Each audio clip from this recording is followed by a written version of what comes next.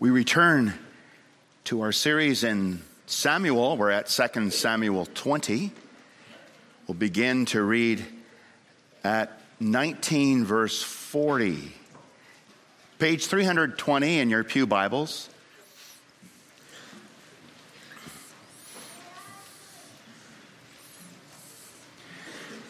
A grisly, gruesome chapter, and yet edifying, because these were told, the Bible says, that through endurance and the encouragement of the Scriptures we might have hope. And all Scripture is God-breathed and profitable. 2 Samuel 19 verse 40. So in the Absalom revolt, King David's son, David, and his supporters were chased out of the land, off the throne, out of the land, out of Jerusalem. And now the rebellion has been put down, Absalom killed, and now the king has been called back to the throne. King David returns. What a high moment, what an exciting moment this is. Verse 40, the king went on to Gilgal. This is David returning to Jerusalem. And Kimham went on with him, and all the people of Judah, and also half the people of Israel, brought the king on his way. Then all the men of Israel came to the king and said to the king, "Why have our brothers, the men of Judah, stolen you away and brought the king and his household over the Jordan, and all David's men with him?" All the men of Judah answered the men of Israel, "Because the king is our close relative. Why then are you angry over this matter? Have we eaten at all at the king's expense? Or has he given us any gift?" And the men of Israel answered the men of Judah, "We have 10 shares in the king, and in David also we have more than you. Why then did you despise us? Were we not the first to speak of bringing back our king?" But the words of the men of Judah were fiercer than the words of the men of Israel. Now our text, chapter 20. Now there happened to be there a worthless man, whose name was Sheba, the son of Bichri, a Benjaminite. And he blew the trumpet and said, "We have no portion in David, and we have no inheritance in the son of Jesse. Every man to his tents, O Israel." So all the men of Israel withdrew from David and followed Sheba, the son of Bichri. But the men of Judah followed their king, King David, steadfastly from the Jordan to Jerusalem. And David came to his house at Jerusalem, and the king took the 10 concubines whom he had left to care for the house, and put them in a house under guard, and provided for them, but he did not go into them, so they were shut up until the day of their death, living as if in widowhood.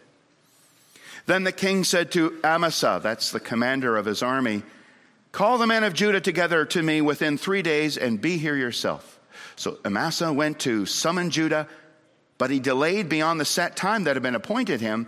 And David said to Abishai, "Now Sheba the son of Bichri will do us more harm than Absalom. So take your Lord's servants and pursue them, lest he get himself to fortified cities and escape from us." And there went out after him Joab's men, and the Kerethites and the Pelethites, and all the mighty men. They went out from Jerusalem to pursue Sheba the son of Bichri. And when they were at the great stone that is in Gibeon, Amasa came to meet them. Now Joab was wearing a soldier's garment, and over it was a belt with a sword in its sheath fastened on his thigh. And as he went forward, it fell out. And Joab said to Amasa, "Is it well with you, my brother?" And Joab took Amasa by the beard with his right hand to kiss him. But Amasa did not observe the sword that was in Joab's hand. So Joab struck him with it in the stomach and spilled his guts or his entrails to the ground without striking a second blow, and he died. Then Joab and Abishai, his brother, pursued Sheba, the son of Bichri, and on one of Joab's young men took a stand by Amasa and said, "Whoever favors Joab and whoever is for David, let him follow Joab." And Amasa lay wallowing in his blood in the highway, and anyone who came by, seeing him, stopped. And when the man saw that all the people stopped, he carried Amasa out of the highway into the field and threw a garment over him. When he was taken out of the highway, all the people went on after Joab to pursue Sheba the son of Bichri.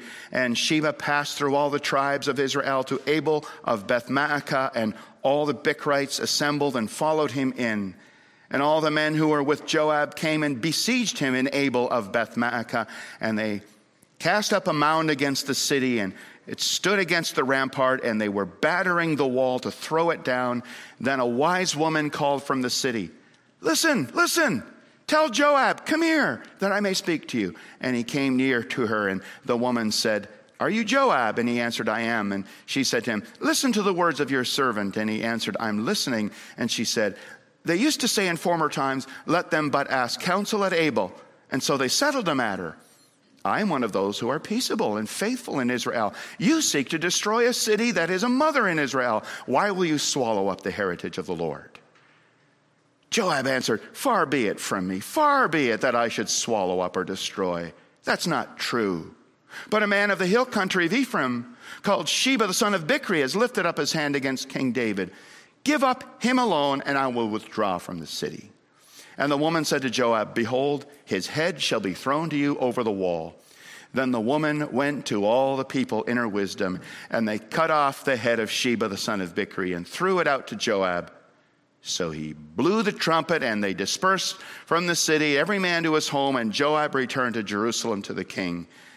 Now Joab was in command of all the army of Israel, and Benaiah the son of Jehoiada was in command of the Kerethites and the Pelethites, and Adoram was in charge of the forced labor, and Jehoshaphat the son of Ahilud was the recorder, and Sheva was secretary, and Zadok and Abiathar were priests, and Ira the Jairite was also David's priest. This is God's word, really and truly, and may he bless us by it.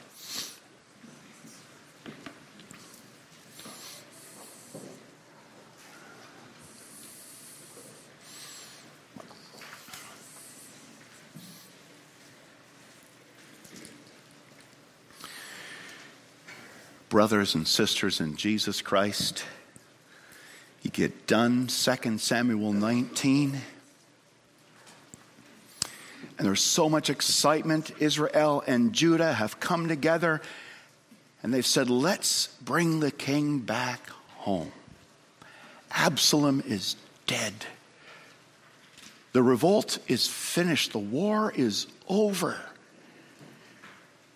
And then there's so much grace shown on the way home. David shows grace to Amasa, who was the commander of the army of the rebels of Absalom, and builds bridges with him and says, "You become commander now of my army in place of Joab." And then he extends the olive branch to Shimei, who had cursed him and thrown stones at him.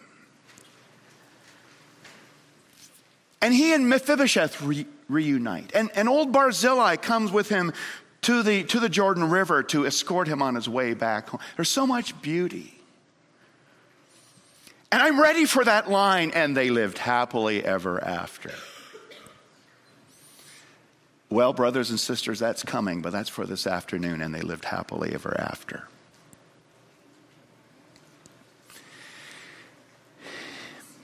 Because the church is really a place where we go through one trouble after another. And that's what we have here. As Matthew Henry says, we must not think it strange while we're in this world if the end of one trouble is the beginning of another. You ever have that in your life? Don't think it's strange if the end of one trouble is the beginning of another. And that's what prompted Old Testament Israel to sing, "Come thou long expected Jesus, born to set thy people free from our sins and fears. Release us, let us find our rest in thee." And that's what causes the New Testament church to sing, "Come quickly, Lord Jesus." But in the meantime, as we go from struggle to struggle, will you also take us from strength to strength till each one appears before God in Zion? And they lived happily ever after. It's true, but not yet. It's not in 2 Samuel 20 either. We have a new trouble, and a big one. Sheba, son of Bichri, Benjamite, house of Saul, right? Old conflict, old animosities rising to the surface. He finds a little opportunity, and he drives a wedge in that. Well, that's what we see. First of all, trouble again? Yes. We see Sheba's division, Joab's hatred, and a woman's wisdom. Sheba's division. A worthless fellow, he's called. He is no good. This guy is no good. That's what that means. He is trouble. He doesn't know Jesus Christ. He doesn't love the church. And he sees an opportunity to pursue his own divisive agenda. We read that at the end of 2 Samuel 19, where it's not quite perfect because Judah and only half of Israel bring David back. Where's the other half? There's division.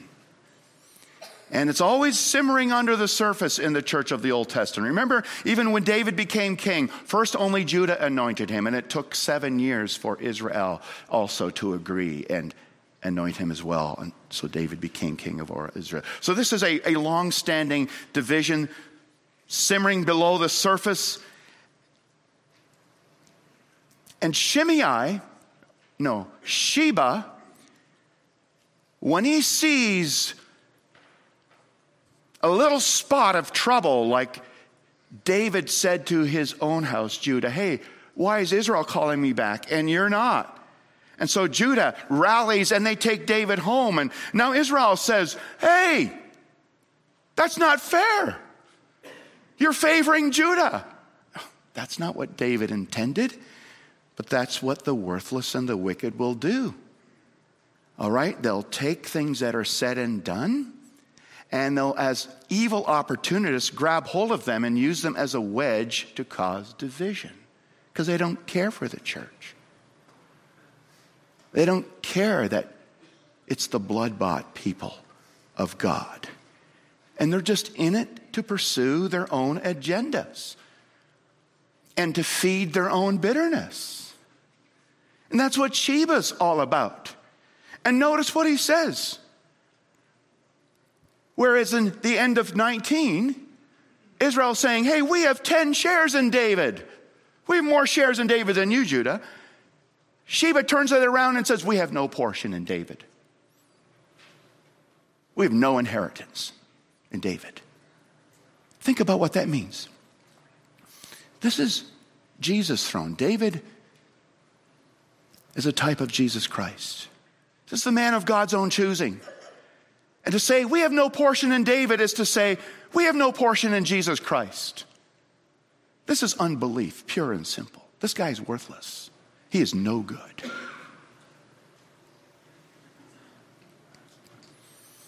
So he drives a wedge into this little doorway of trouble, and rather than be a peacemaker to solve the trouble, he throws a match. He throws a match on the trouble so that it explodes. Israel, every man to his tent. And so what does Israel do? You know, it's easy, if you want to sow division, just to say, I'm standing up for my cause. You're always going to have a bunch of people follow you. It's always going to work. Not in the long run, but it's always going to work. And it did. All Israel followed Sheba.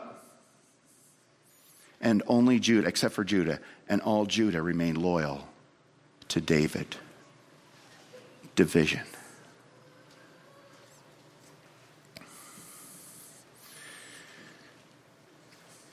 When Christ does not live in you, the body of Christ doesn't matter to you. When Christ does not live in you, the body of Christ doesn't matter to you. Only your own opinions and desires matter to you. You talk about principles, but principles matter a lot more to you than people.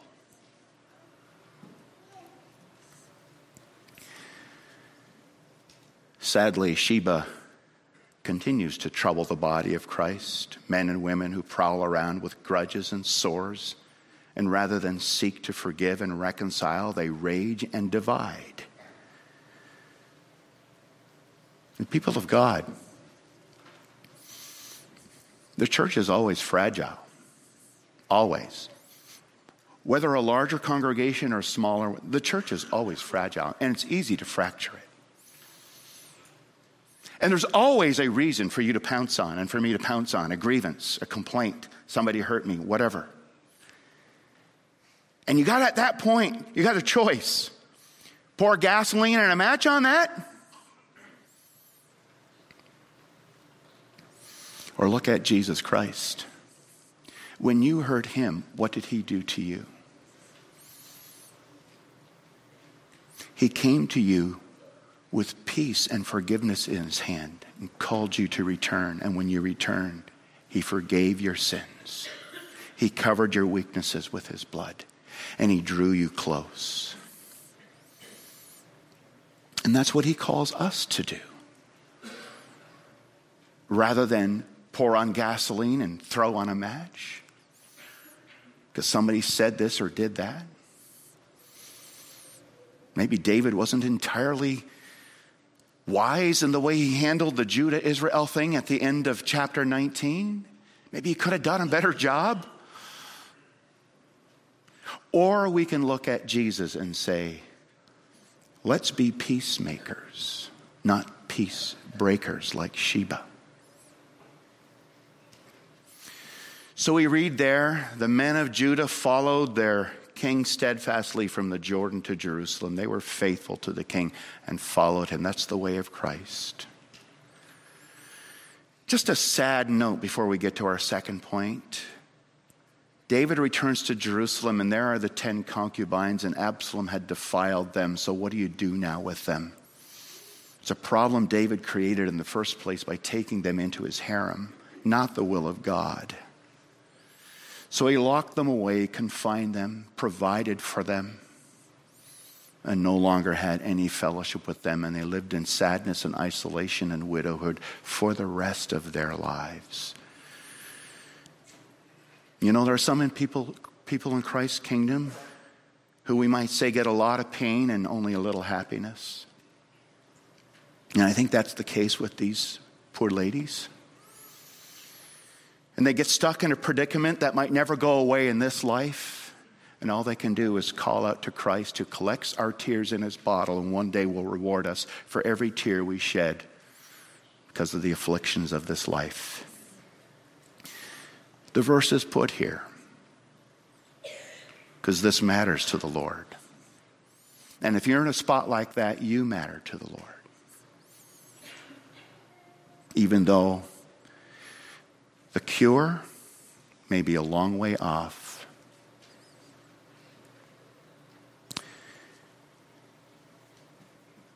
Secondly, we meet the hatred and vengeance of Joab.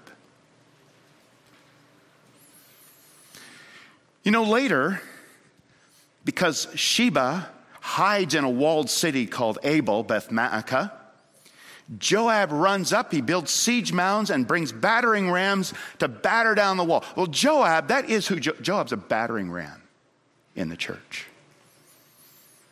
He's the guy who gets things done even if he has to kill a lot of people along the way to do what he wants to do. And that can be a blessing, like when he said to David after Absalom was killed, get up. You're not seeing things clearly. Yes, Joab, right on. But he's also the guy who had no forgiveness in his heart, no kindness. And when Abner, who was Saul's commander and then Ishbosheth's commander against David, repented of leading the armies of Ishbosheth and said, David, I want to join your side. That's the will of the Lord. David said yes to him and forgave him and received him and offered him peace. Joab says, no way, Jose. I need revenge for the blood of my brother Asahel. Then what did Joab do to him? Came up to him in a friendly way as if to talk to him and then thrust a sword into his belly. That's Joab. No mercy.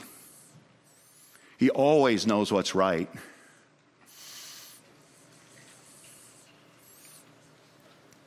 But he doesn't always know what's merciful.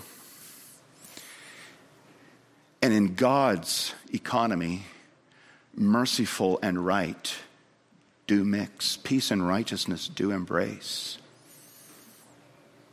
At the cross, but not in Joab's heart.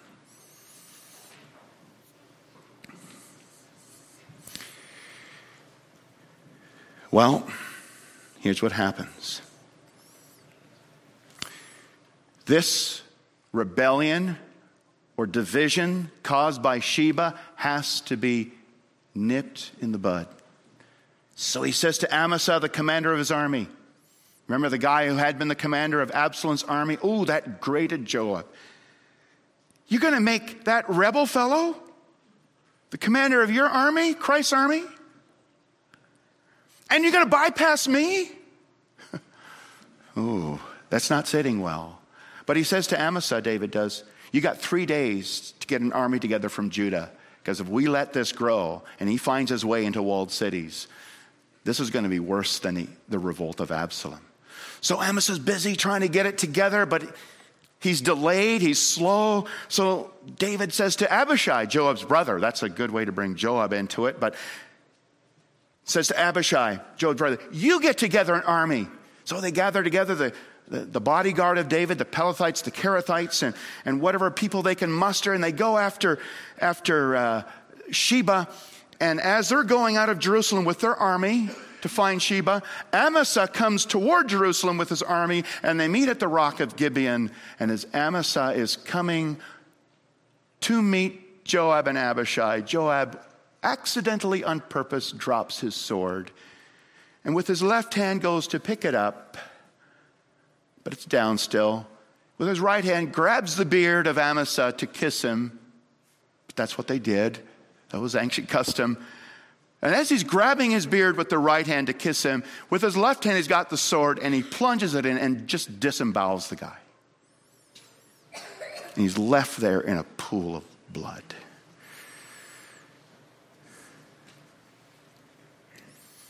It's an act of treachery against King David. Joab's the guy who Jesus talks about. They say, Lord, Lord. They're busy in the church.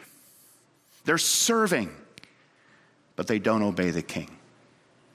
They say, Lord, Lord, but they do not do the will of my heavenly Father, says Jesus. And that means their faith isn't real. And Jesus will say to them, depart from me. And that's what's happening here. Absalom's or Joab's policy is, if you're in my way, I get you out of my way. But because of that policy, Joab is actually in the way of building the kingdom of David and reestablishing peace in Israel. He's in the way of Christ's mission for his church. He's not a builder, but a bulldozer. He's not a brother, but a butcher and a battering ram. That's Joab. And the sad thing about Joab is he's so gifted. He's so talented. He's been blessed by the Holy Spirit with so many good things to offer. But as 1 Corinthians says, no matter how talented you are, and no matter how much work if you don't have love, you're a sounding gong and a clanging cymbal. You are nothing.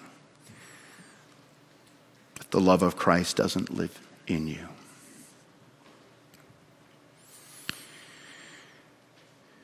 Here's Joab, zeal without love. Like a battering ram that does a lot of damage in the church. His hatred, his vengeful actions threaten the kingdom of David. And it actually stops the pursuit of Sheba because everybody's staring at that man wallowing in the blood. Finally, one of the young men has to pick up Amasa and carry him off the road and put him in a field and cover him with a blanket so that the war can go on. Joab, you are in the way.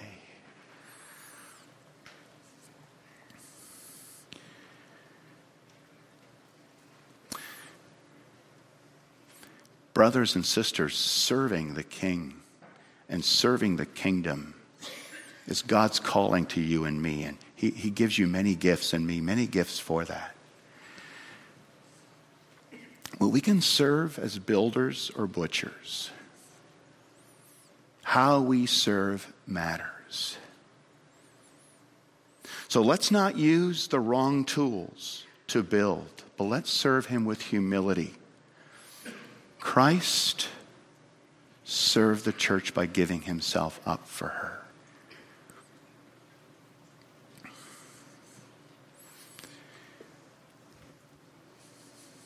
Not by destroying people so that he could take first place and he could have his way. He let himself go. And that's the way, brothers and sisters, to be a true soldier of the cross and a true servant in Christ's church and kingdom, to go to the foot of the cross and die to ourselves. Die to ourselves and our self-glory and our personal ambitions and our unforgiveness and our bitterness and our vengeance and all the wickedness and the filth and the putrid junk and emotions that live in us. Die to ourselves and ask Jesus to wash us clean and fill us with his Spirit to live to him. And then he'll turn me from a bulldozer to a builder. What are you? A battering ram or a brother? A bulldozer or a builder? We probably all have something of the bulldozer still living in us, don't we? And Jesus is the only solution. That's where we have to go. That's where I have to go. To cleanse me from all my sins.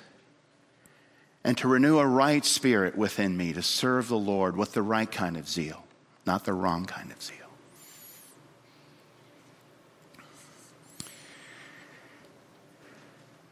And he will do wonders in my life and yours if we keep coming to him. Run to Jesus. Strong and kind. Run to him every day. Thirdly, we meet the wise woman. She is a beautiful lady. God sent a wise woman to teach us all in this terrible situation. Listen to James 2. This really contrasts Joab and the woman. Or James 3. For where jealousy and selfish ambition exist, there will be disorder in every vile practice. But the wisdom from heaven or from above is first pure, then peaceable, gentle, open to reason, full of mercy and good fruits, impartial and sincere. And it produces what? A harvest of righteousness by those who make peace. So here's Joab. We're going to get this guy. Sheba and the Bichrites are hiding out in this town called Abel. It's quite far north, even of the Sea of Galilee. It's kind of an outpost. But it's a place known for its wisdom. And if you need wisdom to handle a situation well, you go to Abel and you ask the people there, what should we do? Well, Joab goes to this city, which is called the mother in Israel. Hey, she's one of the mother cities. And he goes with his army, and he wants Sheba, and there's just a few Bichrites there, and he's just going to tear the whole place down. Battering rams and everything. We're going to wipe this thing to the ground to get one man. Whereas God says in Deuteronomy 20, verse 10, if you're going to wage war against a city, first offer it terms of peace. So this wise woman says, can you send Joab to talk to me? They send him. Will you listen to me? I'm listening. What are you doing? This is a place of wisdom.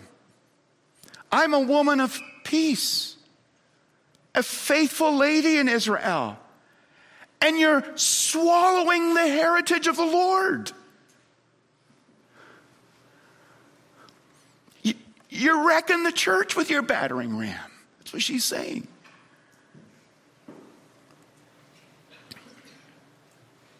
Will you wreck the church, the bride of Christ, the Lord's heritage, just to get your pound of flesh and to pursue your own vengeance? To satisfy your own envy? And she stops him dead in his tracks. And he says, well, of course not. Matthew Henry says, men may be the head in the church, but they don't have a monopoly on the brains. And that really is true right here. And so he says, oh, I'm not out to do that. Of course not. That's not true. He says, that's not true. He says twice. Far be it from me. I'm way better than that. Yep, you just got exposed, buddy. I'm actually just looking for one man. Give him up and we'll go home. And she says, okay, we'll get you his head and throw it over the wall. She has a meeting with the city council. She says, look, if we can give the head of Bichri to Joab, we can save the city. If we can give up the head of Sheba, we can save the city. And they agree. They take off his head, they throw it over the wall. And Joab blows the trumpet, war is over, and they all go home.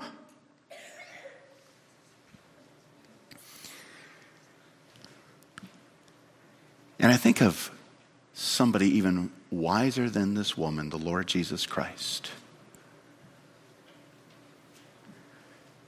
who said, I am willing to die as a ransom to save the city, to save my people, to save the church. What a reminder of how to think about the Lord's heritage and how to protect the Lord's heritage, how to build the Lord's heritage. Because the Lord was willing to give up his life to pursue us and save us from our sins. It's God's grace in Jesus Christ. Jesus didn't take the way of brutality and butchering, but of self-giving. He's the wise man. Trust in him, and he will make you wise.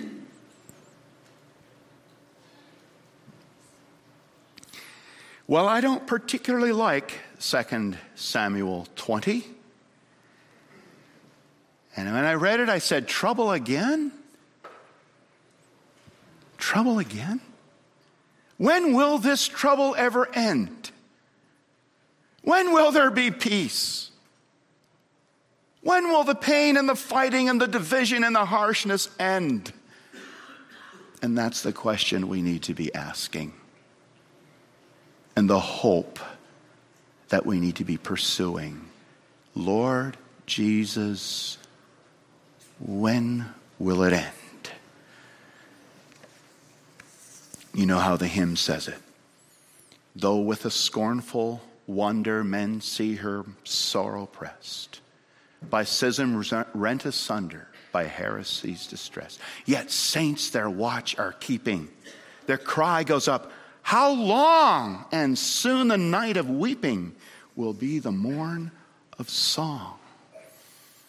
The day is coming when all this will be over and the troubles will be done with.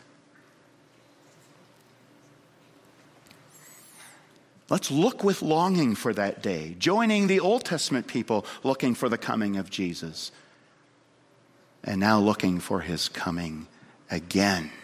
And in the meantime, in the midst of these troubles, to be peacemakers, not peace breakers like Sheba and Joab, but like the wise woman. The cure is on the way. Jesus has established peace through his blood.